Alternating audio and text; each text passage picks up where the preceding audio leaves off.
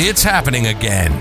Welcome to Work Cookie, a CBOC podcast. As we broadcast around the world, get bite-sized morsels and tidbits from our industrial organizational psychologists, other experts, and the latest research on the workplace to boost your organization's effectiveness. Sign up now at cboc.com. That's SEBOC.com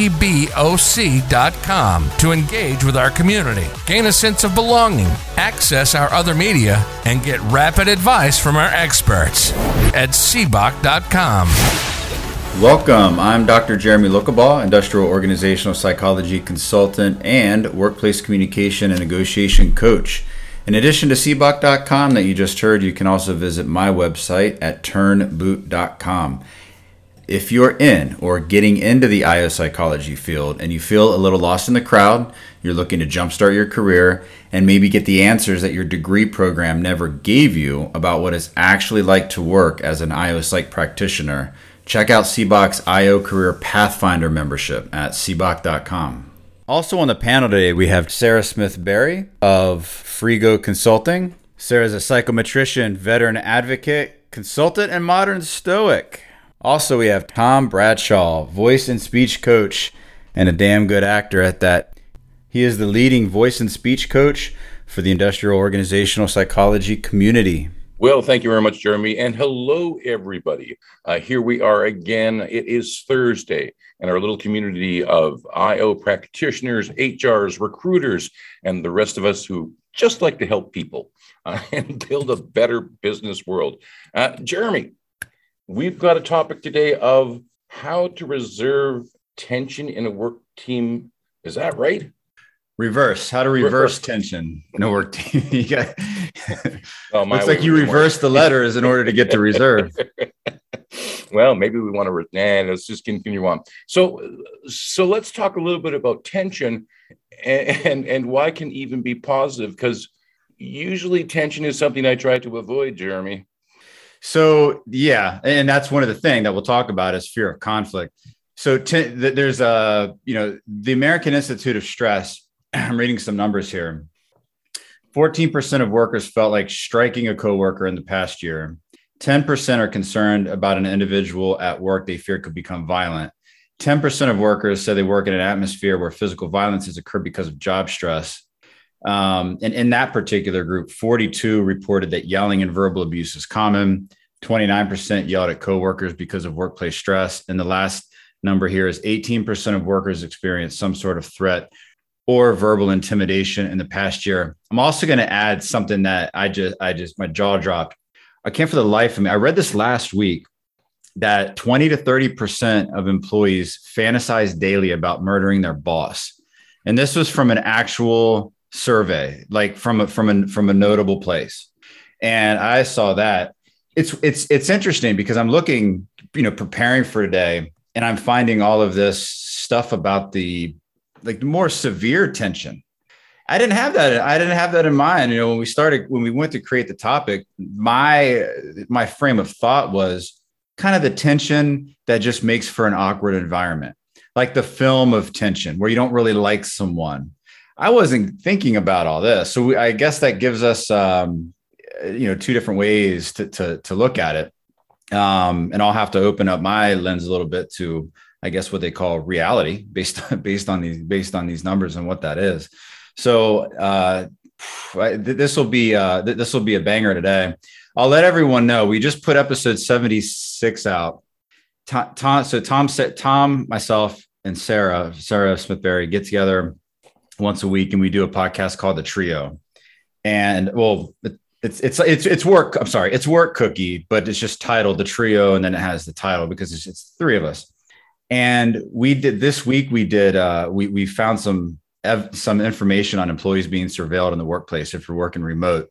And we just put part one of that podcast out.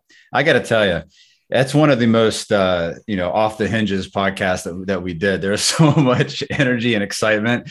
So check it out. And then part two, when that comes out, when that gets edited down, it's a little more laid back, but you'll learn about some things, like with Zoom, and it's pretty intense. It's pretty nuts, but we're pretty excited about that.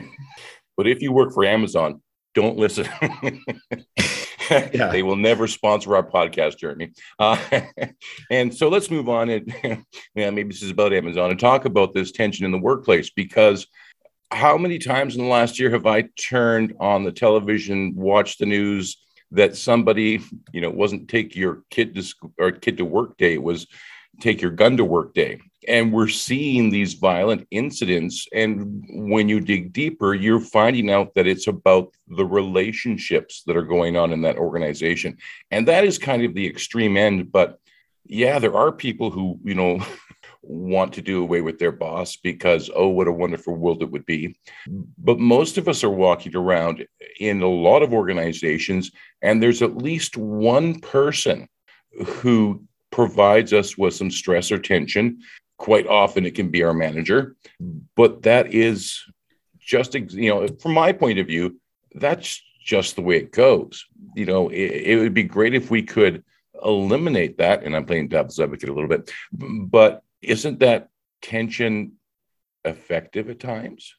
Yeah, of course there's positive tension, and that can create, it's just like there's positive conflict. Tension is a precursor to that. So when you look at it, I think that we talked about this before, right? There's really three kinds of people, and I always mess this up. There's mean people. Those are the ones that you want to work with because you know exactly what they're thinking because they tell you. Those, that's the difficult customer that you come across. If you're in hospitality, if you think about it, really, those are the easiest people to deal with because they're upfront with their feelings, their emotions, and what they're going to do. There's nice people who will, just go along with it. Rules and procedures, fine. If that's how it has to be, fine. And then there's weak people. The weak people are the ones that you fear in terms of and we're not going to, we'll probably get off the topic of violence after this point, but that might become violent. They're the ones that hold it in. They're the ones that become vindictive. They'll be nice to your face, but they'll find a way to get back at you. They're the ones that will gossip behind your back. So, think about those, if you have tension in the workplace with a person, how would you define the particular person that you're dealing with in that regard? But it comes with, in general, it comes with communication, and it comes with finding something about these people to appreciate. And, if somebody is, if you have someone on your team and you can't stand them because they're gregarious, they're a loose cannon kind of thing. You just change your perspective, right? To they're not a loose cannon. We just need to provide the right target for them, for that person to get that energy out and help the team. Instead of this person is always complaining and yelling at me, it's okay. This person helps me hone my debating skills. So, you can start by changing your perspective, and none of this is natural. None of the things that are really going to be effective are actually natural in reversing tension. But the key part is to find something that you appreciate.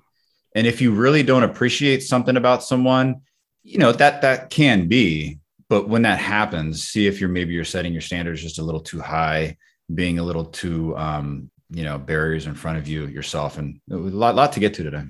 Well, let's talk, maybe let's get a little bit more on target here. Let's talk about teams and teams working together. And yeah, it does cause a lot of tension. Dates are coming up. We need to get things complete. A lot of stress, a lot of tension, but you're actually talking about reversing that. So how do I reverse? Is that the tension you're talking about reversing? Or maybe we go to Ariana. She might be able to explain this to me better. Ariana, you go. Definitely. This is definitely a passion area of mine. So I did years of research in occupational health psychology, how to understand worker stress in the workplace, obviously. So first I want to talk about your question about, is tension helpful? And what we see is it's actually, we think of anxiety kind of as a part of that tension. What we know about anxiety and performance is that it's a U curve. So with very little anxiety about your work, you're not that motivated. If you have you can be motivated by mission or other things, but even that could be seen as an excited energy to get started on your work. So when you have that middle ground of anxiety where you have this intention to do it, you have motivation, hopefully you're excited about what you have to do, then you have optimal performance. You're in a sweet spot of being at the right place, of having energy towards your tasks, but not being overwhelmed. And then when we have those high levels of stress and anxiety, that's when we see that dip. And I think that far too often we're operating in that space in the workplace. And I often take a more systems view of stress at work. Often it's the structures of the workplace, the expectations of the workday. I think it was Jeremy last time that said, I thought it was an interesting point he made, that sometimes it's not a problem of employee motivation. It's an issue of barriers in the workplace, and organizational constraints is the word we often use in the occupational health psychology lens, of having these barriers to getting your work done and having that cause stress. And then, like you were saying about supervisors, there's like hierarchy and the actual leadership skills they have, plus the stress of your leader. And are they in a position where they have a full-time job plus managing a whole team? So those are many of the ways that I have seen stress come up in the workplace. And then I'll be done after presenting one more thing.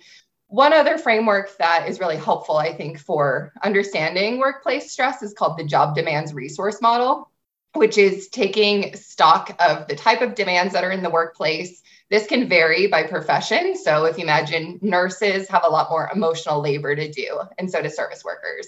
Or if you've got a very mentally challenging job, you might be mentally. And then the other component is resources. So how do we alleviate the specific job demands of each role and provide time and space for recovery as well? Well, let me ask you, because, it's interesting as you're talking, because a lot of people will talk to me about, I get so nervous when I step on stage. You're a professional actor. I bet you don't get, nervous or feel that anxiety anymore. And I'm like, no, and that's just actually a positive thing, because it can give us energy, and actually, it will give you a better performance. But in the work world, how do I distinguish between those two? Because I know there's times when I've had a really active day where I feel energized, and there's other times when I'm going home and I just want to crawl into bed. So is there, do we have to define those as well, or know something about what's positive and what's negative? I think that's going to vary for each person, right? Like ideally, I definitely support a strengths-based model of work where our daily tasks support our strengths, and ideally they are energizing. So if you're the type of person that likes to be in front of a crowd presenting material, then that hopefully will be good. And then maybe what impacts your day-to-day is like the audience reactions, how the rest of your team performed, things like that. I mean, sometimes a long day is just a long day. I think what we are concerned with when we talk about stress is when it's chronic and becomes what we call strain, where day in and day out, you're coming to work feeling this stress. If it is too prolonged, it turns into burnout. And very often in the workplace, we're not allowing time for recovery. There's this absolute performance and relative performance that we can consider when looking at our expectation for employees. And too often we expect employees to be all hours 100% performance, when that's not necessarily realistic for our bodies and minds. So providing that time for recovery is also really important. Yeah, and it's sometimes the one thing that really does get missed. Dr. Martha, let's go to you next, and then Lee, we're going to come over to you.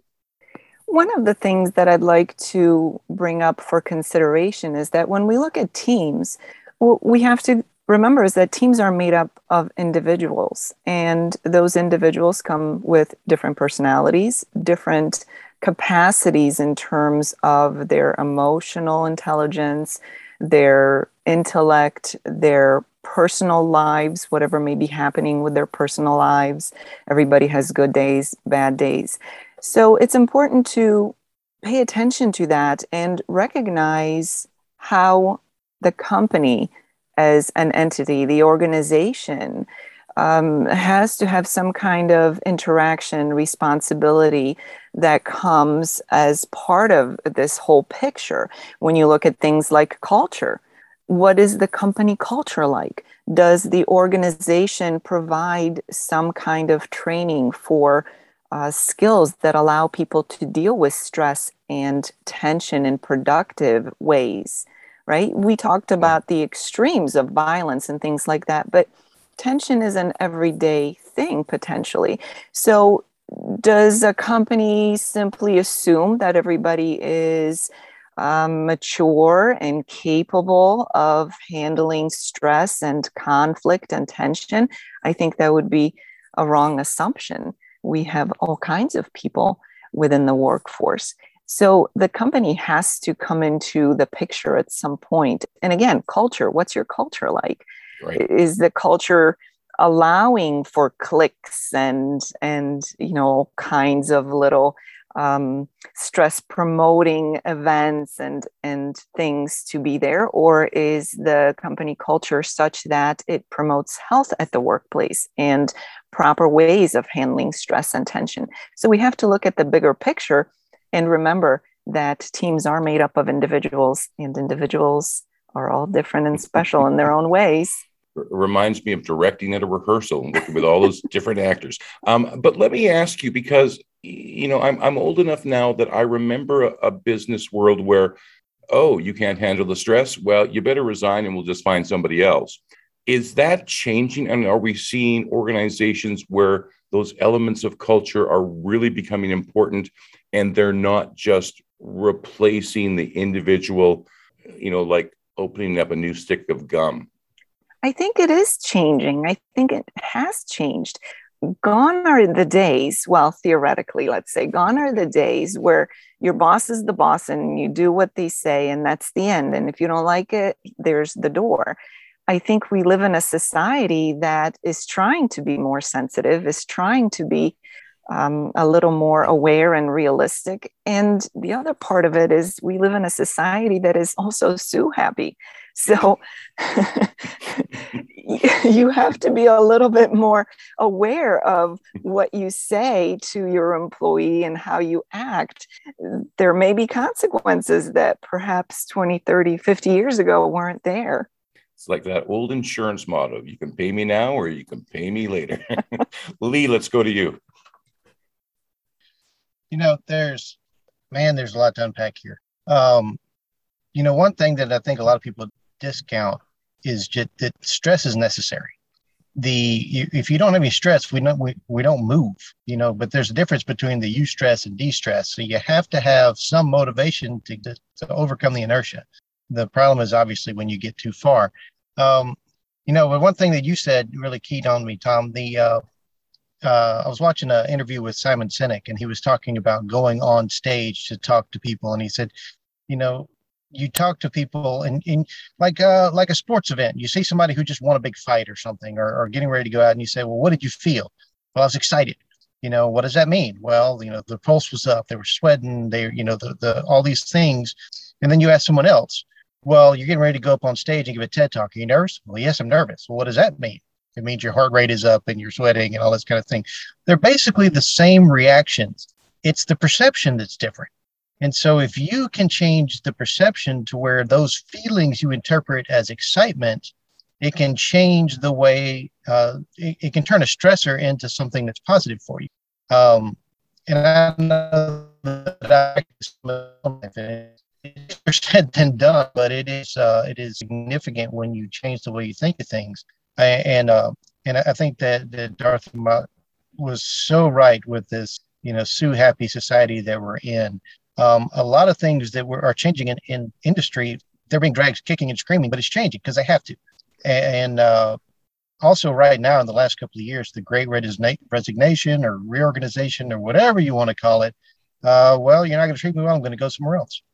And there's a lot of that going on right now. And a lot of the younger generations that don't have that long-term job loyalty, well, they're going to have a problem with jumping ship and going somewhere else. Where, in previous generations, you slogged it out, you stuck with it, you went through. And so you put up with a lot more mistreatment that the younger generations just won't tolerate. And which is really important to remember, as you go into management, you manage different generations and understanding the motivation and demotivations and all of that. But I do think overall, there has been a great strides made for emotional and psychological safety and health. A lot of companies are offering employee assistance lines and, things of that nature. Like my wife's company has one. It's completely anonymous. The only thing the company gets is we had 4 people that called. That's all they get. but you can, the only time anything happens, it's just like with counselors or whatever. If you say you're going to kill yourself, they're calling 911. I mean, but beyond that, it's all confidential. And, that was unheard of, years ago. And even in the military, every base has a space that has counselors that aren't tied to their chain of command. You can go and talk to them. Every clinic has behavioral health people. I know I personally saw differences in the way people thought. And a lot of that's because the people, retired. But, I got somebody who's having issues. I send them to go talk to somebody. Right. And the only thing that I care about are you okay? And I think that whoever it was that said it earlier about being individuals. Yeah, you have to manage individuals, because ultimately managing teams is managing the individuals, and you have to know them and know that they're okay. Well, Jeremy, let me bring it back to you now, because I'm I'm sensing a disconnect where, yes, business is getting much better at, assisting their employees to deal with stress, to deal with tension. At the same time, going back to that podcast, 80 to 90% of them are spying on their employees. So it seems like, on one hand, we really care and we have concern about you. Oh, but by the way, we don't really trust you. So there's some mixed message here. What's going on? So I'm going to hang on that part of trust, and I'm going to bring it back to actually what are some actual things that we can do to reverse this type of tension, and what individuals can do. So individuals, you might have tension with someone that you don't particularly trust. It might be helpful to say, look, here are the people I have tension with, either whether it's tension when they walk in the room, or I can't stand this person at all. But there's maybe a couple of different categories that you can figure out. One might be, who do I have tension with that I really want to like? I can imagine us actually being friends, but we just don't get along. Then there's the people who do I have tension with, and I don't want to like them. I think they're a bad person. I don't want to like them. But I guess given the right circumstances and an apology, that kind of thing, if we can find some common ground, maybe I can. And then, of course, there's no way, unless a meteor strikes us right now and knocks us senseless the right way, it's going to happen. But it's having that particular communication. Part of me everyone's going to have their own different way. I mean, I have this vision right now as we're talking, two people that really just don't like each other sitting down and say, all right, we're going to do it. And I'm not suggesting this, but hey, who knows? Anything could work. Two people sitting down and saying, all right, we're going to do the I hate you exercise, where it's like, you're just going to say, I hate you because, and I hate Tom, I hate you because XYZ. And you say, Jeremy, I hate you because XYZ. And we do that for 2 minutes. And at the end, what's left but to sit there and laugh about it. Right. So, I mean, there's ways to do it, but it all starts with communication.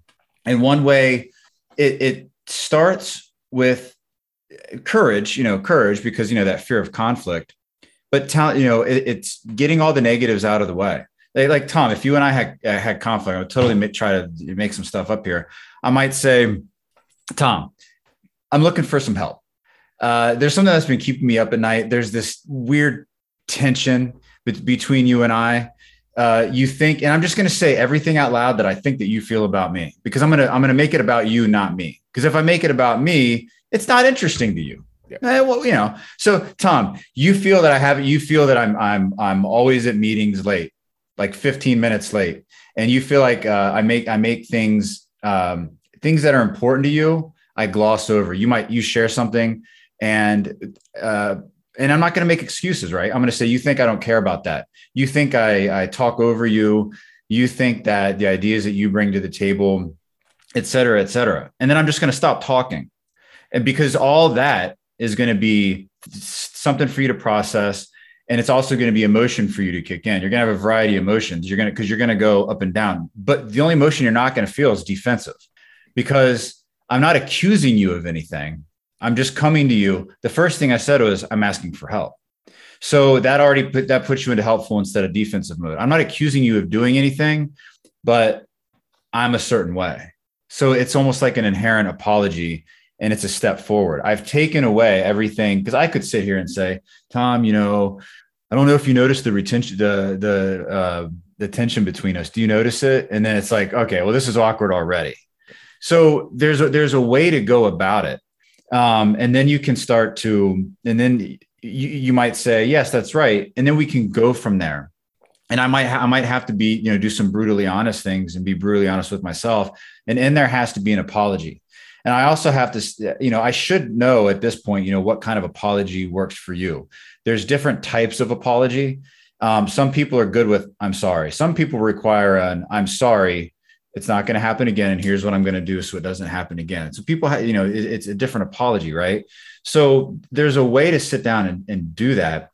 And I hate the answer of, well, it depends on the situation, because that doesn't help anyone. All it means is, okay, well, so there's really no answer. And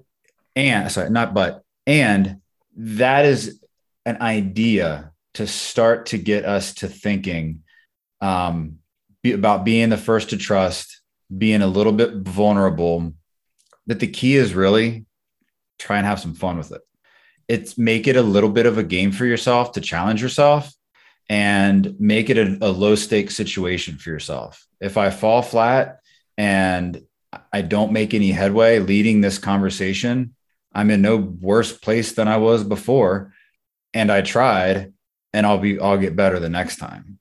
So there's always going to be a next try. Tom, you've got something to say. Well, I just wanted to pose to you the same question I posed to Dr. Martha of, is it really getting better? I mean, are companies actually listening and want to help their employees, or are they just, replacing them as soon as they fall? I think Ariana has something to say on this. I think companies are getting better. Many are getting better because they have to, because they can't help it. That's just where it's going. And once the all that energy and that noise and that momentum goes to, we need to focus more and more on the employee experience. More and more companies are becoming employee-centered companies rather than customer-centered. Customer-centered companies it's kind of like, oh, so you're not really with it, because they realize that employee-centered companies, when you take care of your employees are just going to naturally take care of your customers the best they can. So it's two birds with one stone type of deal.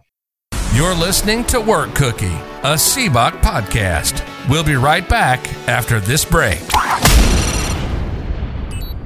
Turnboot. The name is not elegant. Neither are the issues that organizations face. Led by a PhD in industrial organizational psychology, you can rest assured that the highest standards and latest in workplace and human behavior science will be used to get your organization results with a tailored plan specific to your workplace needs. Truly helping others, integrity, positive impact, and getting results. That's what we stand for. That's Turnboot Organizational Excellence. Welcome back. You're listening to Work Cookie, a CBOC podcast. Ariana, let's go back to you. Yeah, I think this is an area like many others right now, kind of similar to leadership development, where I think a lot of companies know what they should be doing. But I think that practice and implementation and also resources for stress prevention are not always present. So they might be like, of course, we value the employees, but we're very busy, and I think that can often be an out, and we prioritize productivity and busyness still more than we prioritize employee stress management. I also think we see this with the mental health conversations happening right now. I think we're still trying to acknowledge that we are all on a spectrum of mental health at all times. And I will disclose personally that when I get very stressed and overwhelmed and have pervasive days of, perhaps a client's unhappy, and then I have more projects than usual, there's a decline by Friday. Sometimes by mid-Friday, my brain is fuzzy. I'm feeling out of it. I'm not thinking straight. And I think that's hard for leaders to acknowledge. And I think that we see that in the workplace. So here's kind of a concrete example. I went into one company working with a virtual reality mindfulness provider. So it's this very innovative 8-minute session where you get virtual reality mindfulness, pretty engaging. A lot of people don't like to sit and do mindfulness, but it's a lot easier when it's in a gamified approach. 8 minutes a day, 3 days a week was the ask, right? You think that's pretty small. And we had huge turnout. We had did a kickoff luncheon, and there was food and lots of people and buzzing. And we had 3 sessions. And part of it was to do a data collection. We were curious if we could quantify the reduction of stress with this platform. And I showed up, I flew in actually and showed up for the closed breakfast where we catered breakfast in, and I was expecting to have a full room. And out of the 2 sessions we held, 3 total people showed up, and I got 11 people to answer the questionnaire.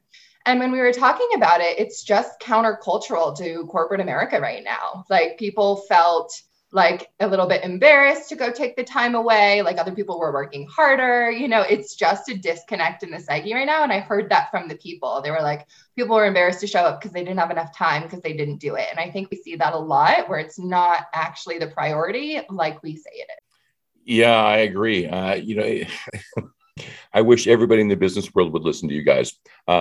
But they seem a little deaf. And, once again, it does come back to the communication aspect, which, Jeremy, I'm sure we will try to get into today. But Linda Ann, I'm really waiting to hear what you've got to say on this. Go ahead. Well, I think that as companies become more aware of what they, quote, should be doing, it's fine for them to put something in place, for example, as an EAP, and EAPs have been around a long time. I was 30 years ago, I was marketing EAPs to, companies. But even today, and even the human resource people that I talk to, when they're faced with a specific challenge, and I go, do you have an EAP there? Well, yeah, we do. And it doesn't occur to them to utilize it. And it's not, so there's a real breakdown in not only that you have it, that awareness, but how they use it. And what kind of a tool it can really be. So it's fine to provide services, but people right now there's a real gap in how do I use it? What benefit does it provide me? And let's make it part of our everyday life, because mental health is part of our everyday life. And I don't know how many times I've gone through training sessions where I was just forced to go through a training session so the company could check the box, so that, yes, we have provided training, but there was no follow through. So how do we move that forward? How do we get organizations to listen? And I'm wondering if this is part of the problem. Most leaders are like me, at least age-wise, and they might have a little bit of gray. They're older for the most part. And you can see a real difference between, leaders my age and leaders who are in their 20s or 30s. Their view of what leadership is totally different. And I see people my age starting to awaken to this notion. I was at a speaking engagement yesterday with a professional speaker who's about my age, and she was telling me that, her cleaning staff one day asked her, "What time do your employees show up?" And she's like, "Oh, heck if I know." They get the work done. And, if I had to show up on, at a certain point, or if I made them show up at a certain point of time, they'd make me do the same thing. And so she's just found this great way where everybody gets the work done and there doesn't seem to be a lot of stress. But that's not the norm. And maybe, people my age have something to learn from those leaders who are up and coming. Dr. Martha, let's go to you. I think that oftentimes change comes from necessity. When what you've been doing is no longer sustainable, people are no longer willing to do it the same way, then you have to change. You're forced to change. And I think that's what we're seeing. We have, for many of us on this call, grown up in this culture that is so prevalent in the Western culture, where you work yourself to death and you wear it like a badge of honor. Mm-hmm. And the generations that have followed looked at us and said, "You're insane. I'm not interested in having a heart attack at my desk because I'm not interested in that." Now you have this great resignation. And I think that's what's going to help bring change into reality. It's one thing to say, okay, we provide this and that, and we're checking off the box and we have some training, but there's no real follow through. It's not part of the culture. It's just lip service. And then you have to compare that to real change. So I think real change will come as part of necessity. When the new up and coming managers are bringing a new way of looking at things, a new way of managing people, a new outlook on things, that's when the change will really start to get rooted into reality. Until then, we're in a transitional period where we've seen the old ways of doing things for so long that it's difficult to change. When the dinosaurs start to go away and the new kids take over the power, that's when the change will start coming in. Because now I'm hearing people who said, well, these new kids, they're lazy, they don't want to do anything. Now the same people are saying, these new kids, I think they've got something there. Yeah. So a change is coming. Oftentimes it's slower than what we'd like to see. Here we are, we're looking at this from our own perspective as psychologists, as IO psychologists. The rest of the world, they're not IO psychologists. They're looking for profit. They're looking for sustainability in terms of their business. They're looking at their competition. We're on the backside of somewhere in their daily experience, if at all. So I think we have a different lens in which we view the situation. But the reality is that change often is forced into place, and it comes in stages. It trickles in. Because one of the things I've noticed is that the relationship is now becoming, something of value, where that relationship that I establish with my employees, we talked to an economist who they're changing the way that accounting is done, and those relationships are out now, can actually be placed on the balance sheet. So do you think that's part of the change and that will accelerate it?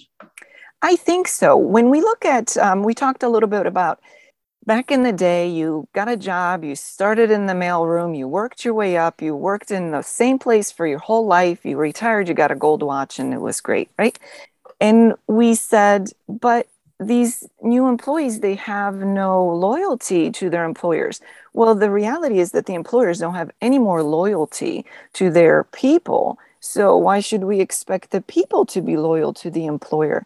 But I think from that turmoil now comes a realization that it's about the relationship. Because if you do have some kind of a meaningful relationship with your workforce, with your individual people there, they are willing to be more loyal. They are willing to stick it out and do things and take care of the customer and make sure that things are done properly. So it's almost like we're coming around. We went from this idealized back in the 50s, that's how it used to be, to nobody's loyal to anybody, it's just everybody for themselves, to now realizing that, you know what, people do business with you or people do things for you because they have a relationship with you. It can no longer be we're all keeping score and I have to get as much as I can get from you, and when I can no longer get something from you, I'm moving on. I've ridden that horse until it's dropped dead. Time for a new horse. Lee, let's go to you. Oh, man. Yeah, you are so right that the change is so often forced. And we give lip service to, we want to change, we want to do things better, but we really, and to tell you, it's interesting because something that Dr. Martha just said that really kind of, the difference between the relational and the transactional, because we go through these cycles. Because I can remember we used to have a mechanic that we went to. That this guy, he's running the shop since the 70s, and from the day we walked in, he created a relationship. He worked with us. He explained what was going on. He worked to get us the best deal and all this kind of stuff. And so we kept going back because we had that relationship and there was that trust, and so that bred the loyalty. But then, he retired, as people do. And somebody else bought the shop, and it was totally different. It was very transactional. It was, they didn't really care about us beyond what money we were going to give them, and then, the nickel and diamond and all that kind of stuff. And so they lost money because we went somewhere else. And it's interesting that we're kind of coming back to a lot of these younger generations that are wanting to do the relational type stuff that we haven't been doing. I mean, you go into a local coffee shop and you see people come in who go there all the time, and they know the baristas and they greet them by name, or your favorite restaurant where people go all the time. And we're coming out of the gap of that, because I can remember as a kid with my parents who were in that same kind of age group, that we went to the same place and people knew us, and there was that relationship, and then through, my generation, a lot of that is lacking, where even if we go to someplace regularly, we don't necessarily have that established relationship like they did in the past. I mean, today's been so enlightening. I just want to go ahead and put that out there. Right. So thank you for that. But let me ask you, Lee, because as you're saying this, it's like, to me, do we need to bring that small town mentality to the corporate world? I would argue yes. And if you look at our country, the vast majority of businesses are small businesses. And the mega corporations are just a small bit. And the primary employers in this country are small businesses. And, if you can establish those relationships, then you have people that you have repeat business. And, they may not have as big a transaction amount, but over time they have more transactions. I think that is absolutely the case. And I know I personally have walked into places that, they didn't care I was there other than the money I was spending, and I didn't go back. I found somewhere else. And it's, and maybe I'm just strange that way. But, when somebody takes the time to invest something, saying hello, how's it going? Was the traffic bad on your way here? Just little things like that show that there's some kind of connection between us other than the fact of, well, that's going to be 1947. Is that cash or charge? Yeah. Okay, here we go. I'm out the door. See you later. I really think that because I mean, if it's not obvious, I grew up in a small town, and now that I live in a fairly big city, there is a huge difference in the way a lot of that goes. And the further you get out, you can see that culture change. But I'm also seeing the same kind of changes between the generations. I had my last active duty station, I had a younger, woman that worked for me that, man, that relationship, man, she knew everybody. And, I need to do this. Oh, I know who does that. Okay. For me, I didn't figure out who people were till I needed it. And it's just because that's my generation, I guess. But her, she knew everything, everybody. And while, my perception originally was, well, she's just wandering around not doing anything. But then the reality is when you say, hey, I need to do this, I got it. 5 minutes later, we got an answer. And we were like, it was very eye-opening. You were like, wow, maybe I'm doing it wrong. And who else? Well, I think it was Tom said about the generations, just in the time in my career in the Navy, watching the older guys, and mostly guys, retiring. And all of a sudden things were like, if only this happened, it would be so much better. If only this. And no. And well, then these people retire, and then the people who've been saying this start moving up, and then things start changing. And, so I think that's very valid. That is, the dinosaurs become extinct, as it were, the next group comes up. And then, of course, what we said about change being forced the last 2 years, I rest my case. Yeah. Well, they talk often that, we were headed to a world where online or hybrid work was going to be happening, but the pandemic has probably accelerated it well past a decade now. And I think it's also accelerating this type of change as well. Ariana, let's go to you.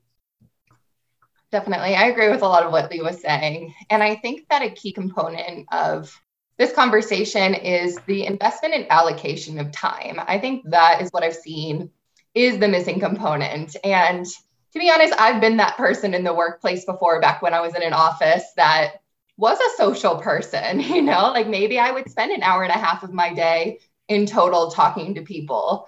And there was kind of some like I would find myself sometimes in the lunchroom, like the only person eating lunch away from my desk.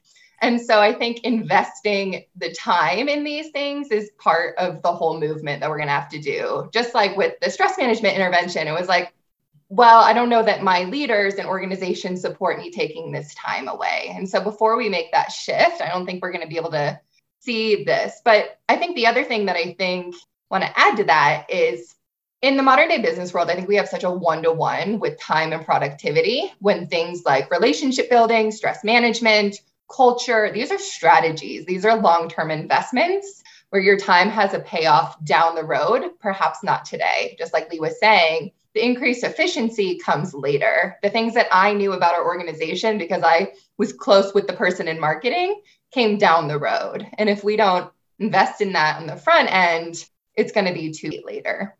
One other thing that I want to just put up in the conversation, because Jeremy earlier said some things that we can make this a little more actionable, is to add the framework of types of prevention of tension. So in the stress management world, we often use this framework of primary prevention, secondary prevention, and tertiary prevention, where primary prevention is organizational leaders considering all the ways that the organization is structured that might contribute to stress. So levels of workload, going back to organizational constraints, maybe even types of technology that might be needed to augment jobs.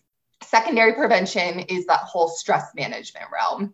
Okay, we can't prevent all chronic stress from occurring. Can we give our employees resources, and that can be a huge spectrum, whether or not it's access to nature, time for mindfulness, like just more flexibility, micro breaks, all of those things contribute. And then tertiary, I think, is where we started the conversation, where it's so severe that it's like people are hospitalized, there's been violence in the workplace, things like that. So I would recommend we encourage more primary prevention and secondary prevention. Yeah, that's probably a really good idea.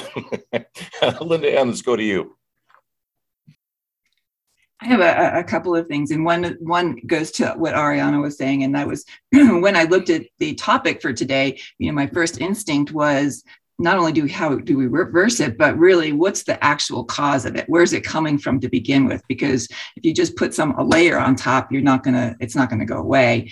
So you have to really look at what's the etiology, where's it coming from, and address it at that level, first of all. The other thing too, especially with regard to what Ariana had explained as far as that company that you would work for and you had 3 people show up, I think one of the things that need to change is the leadership mindset. It's really do as I do, not as I say, right? Because if they are not willing to show the example, then people are not going to believe that it's okay, as you saw, or that it's important. And so they have to lead by example. It's a pretty old adage, but it's very, very effective. And if they want to change behavior, then start every meeting, first 10 minutes is X, and that's your priority. I've seen things happen within organizations where if they wanted to affect a certain change and have a certain outcome, everybody in the organization stopped at a certain time, and for 10 minutes, they did X. And that was from the top down throughout the building. So that it's got to be that kind of a commitment. And if people are looking for whether or not, they're paying attention or prioritizing their employees' mental health and things like that are valuable. If you have an engaged employee, which is one who's really locked into what they're doing, they are 20% more profitable for you and about 50% less likely to leave your company. So if they can't buy into that, then how committed are they really?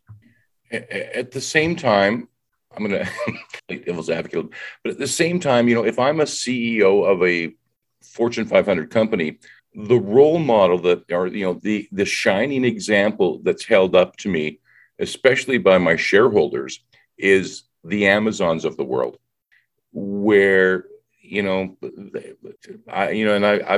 as bad as everybody else. I want my packages delivered the next day too. But when, you start to hear what's really going on, in those facilities, it takes me back to, in my teen years when I started to hear what was really happening with animal testing. It really seems toxic. So how do we change that mindset amongst leaders that, while a company like Amazon may be incredibly profitable, it's maybe not the model that you want to follow? Well, yeah, and Amazon hasn't been around that long, really, right? So they're not that completely mature company, and they're seeing kickback already, Yep. And they don't have a good reputation as for employees, and but if I'm a shareholder, I've known that for a long time, and that was my daughter, who was a business major in college. She wouldn't even think of applying to Amazon because what she knew and what she had learned about Amazon, right? So, you have to choose what you're what your role model is. Do you really want to go down that road? And I'll put one example, one anecdote. My daughter sent me a screenshot, and it compared how workers feel about their work from in Europe versus US. And it said something to the effect of, a European worker will tell you, I'm going to be traveling the country for 3 months. I'll see you in September. If you need something, I'll return your email then, right? Versus someone in the US, they need kidney surgery and they're on their gurney waiting and they're on the phone with you, right? So there's this huge differentiation in prioritization, and just how we look at it, and that's where the millennials, those kinds of things, they have that other perspective. And I think it's about time.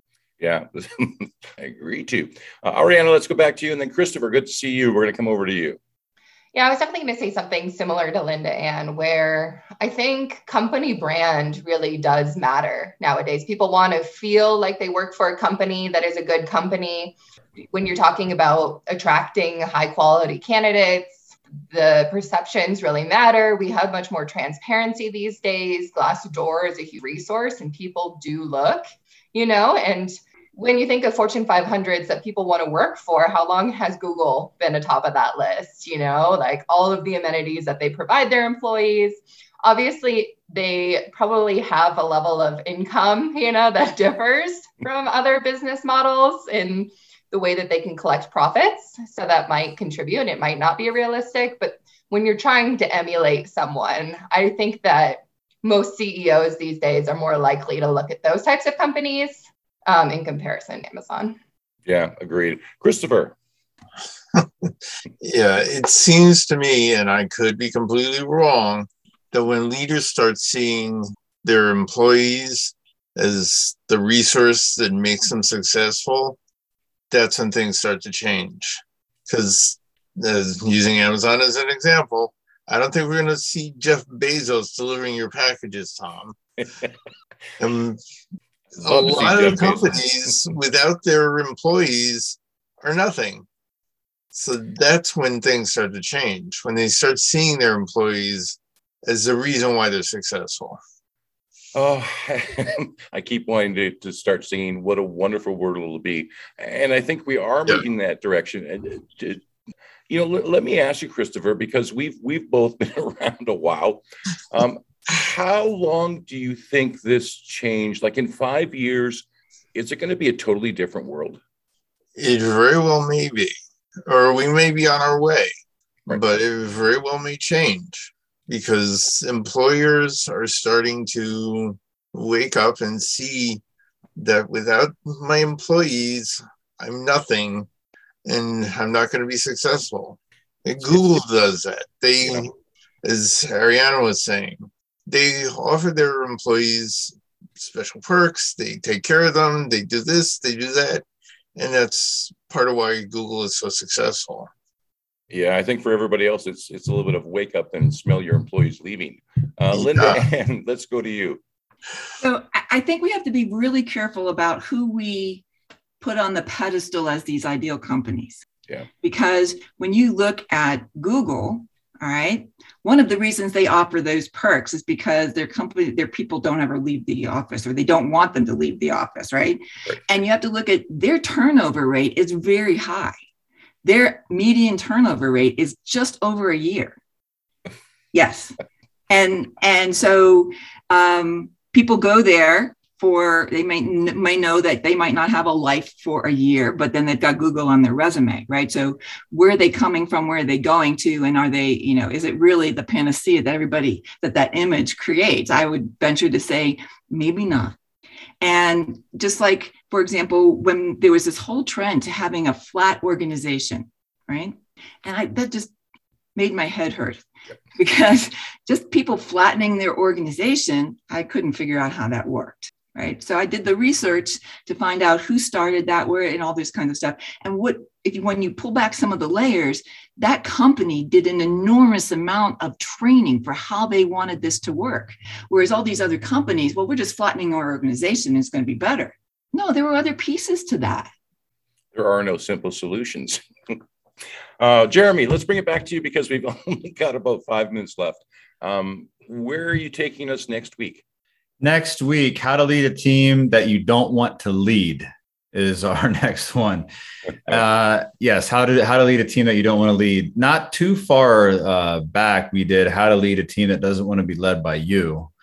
So we're going to reverse that, and we're going to have some fun with that next week. And I just want to talk about CBOC as well, because the CBOC family and community is growing, and it's not just for IOs, is it? I mean, we've got people who are HR and other fields as well. It depends. Okay. So it is for IOs. We do let in. I'm not an IO, and I'm well. As far as the experts, established experts, yes, there are a select few, and that's what I mean, Tom. You're a select few of other types of experts, and anything that like Devin Delmonico, right? She's senior VP of a very, very large firm, and she's in because she can do it. She does a lot with helping us understand those types of processes. And she's also on our Pathfinder career expert team, because who better to help people with resumes, job hunts, interviewing skills, and those kinds of things, and really knowing all of that. So as far as the IO Pathfinder, that's strictly for IOs and IO careers. As far as the expert memberships for people looking to build their brand, be seen as a boss, quote, boss in their field. Yes, there are a select few that are not IOs that we let in.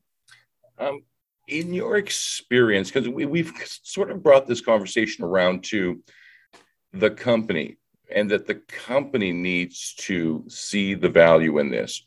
In your experience working with multiple companies, was there anybody that, if we don't want to use Amazon as our model, and maybe Google's not the best choice either, who is out there that maybe we should be looking at? That's interesting, because a lot of the studies that I look at, you're not knowing what the specific companies are. A lot of times that's going to be masked anyway, because the researchers aren't even allowed to put that information out. It's usually a condition of some of the research that they're not going to disclose any of that information. So the closest you can get is, technology company in the Northeast, right? With maybe so you're not going to know. You can make your guess, but you'd likely be wrong anyway. So as far as the companies that are models, I tend to see a lot of startups really that are in this entrepreneurial model that are doing a really good job, because they're the ones that are encouraging the innovation. They're encouraging the flexible work hours. They're really looking at that different, I say odd talent, the special talents and passions and abilities that the individuals bring. And they're really focusing on that, allowing people to work in their strengths, but also, hey, what are some really good development areas? So I really like these entrepreneurial companies. And it's not like, hey, it's been around for 2 years and it has, 10 years, it's still an entrepreneurial company, right? Right. So there's a lot of interesting ones out there.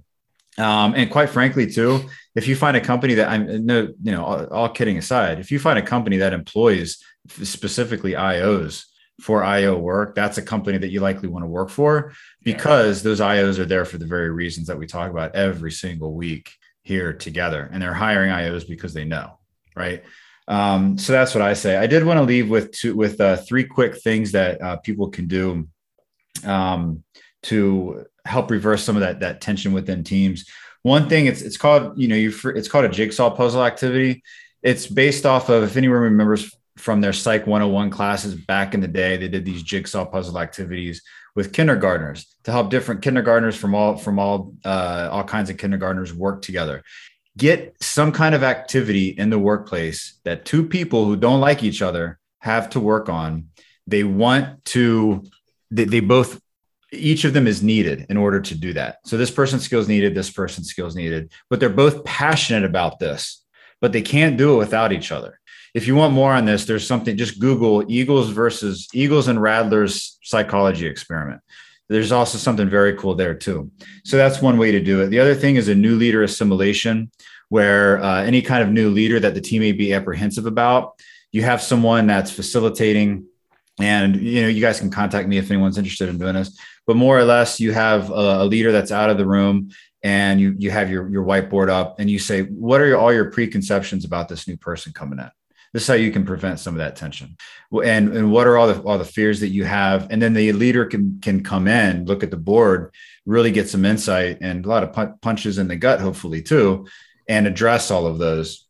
And this can be done not just with new leaders, but current leaders who are the problem child of the team, perhaps based kind of like hey, let's get a blank slate going on. The other thing is, we've talked about this before. There's a whole podcast episode on it. So go back and listen to it. It's called a psychological contract, but don't call it that in the workplace because it'll scare people away with the word psychological. Call it a communication pledge.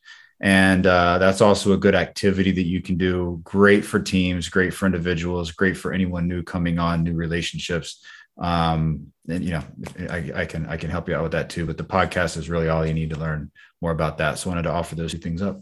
Tune into the podcast. Linda Ann, I see you have your hand up. Do you have a final thought for us?